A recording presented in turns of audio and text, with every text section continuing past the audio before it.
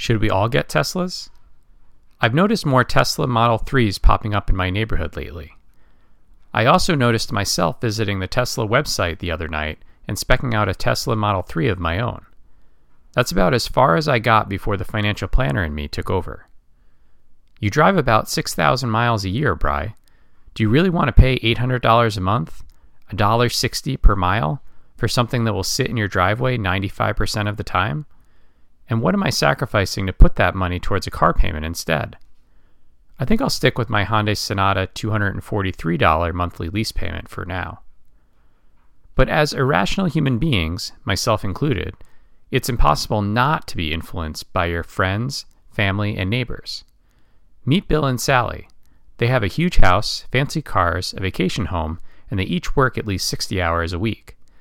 Bill and Sally make great money and have lots of nice things, but they don't have much control over their time. Meet Jim and Sandy. Jim and Sandy have a big enough house, cars that work, and flexibility in their work schedules that allow them to participate in their kids' school and activities. Jim and Sandy make enough money for what they need and forego some nice-to-haves in exchange for more control over their time. Which couple do you relate to most? Adulting often comes down to how you balance your money, time, and nice things.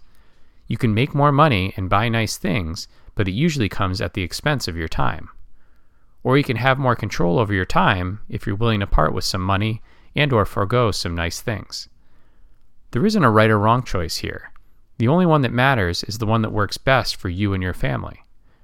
Just remember that you get to choose, because if you don't consciously make these choices in your life, you're likely to follow other people's choices without even realizing it.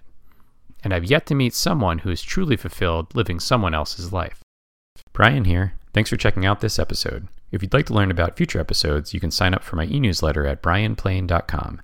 Now, on to the disclosures. Brian Plain offers investment advisory services through Gradient Advisors LLC, Arden Hills, Minnesota, 877-885-0508, a SEC-registered investment advisor. Gradient Advisors LLC and its advisors do not render tax, legal, or accounting advice.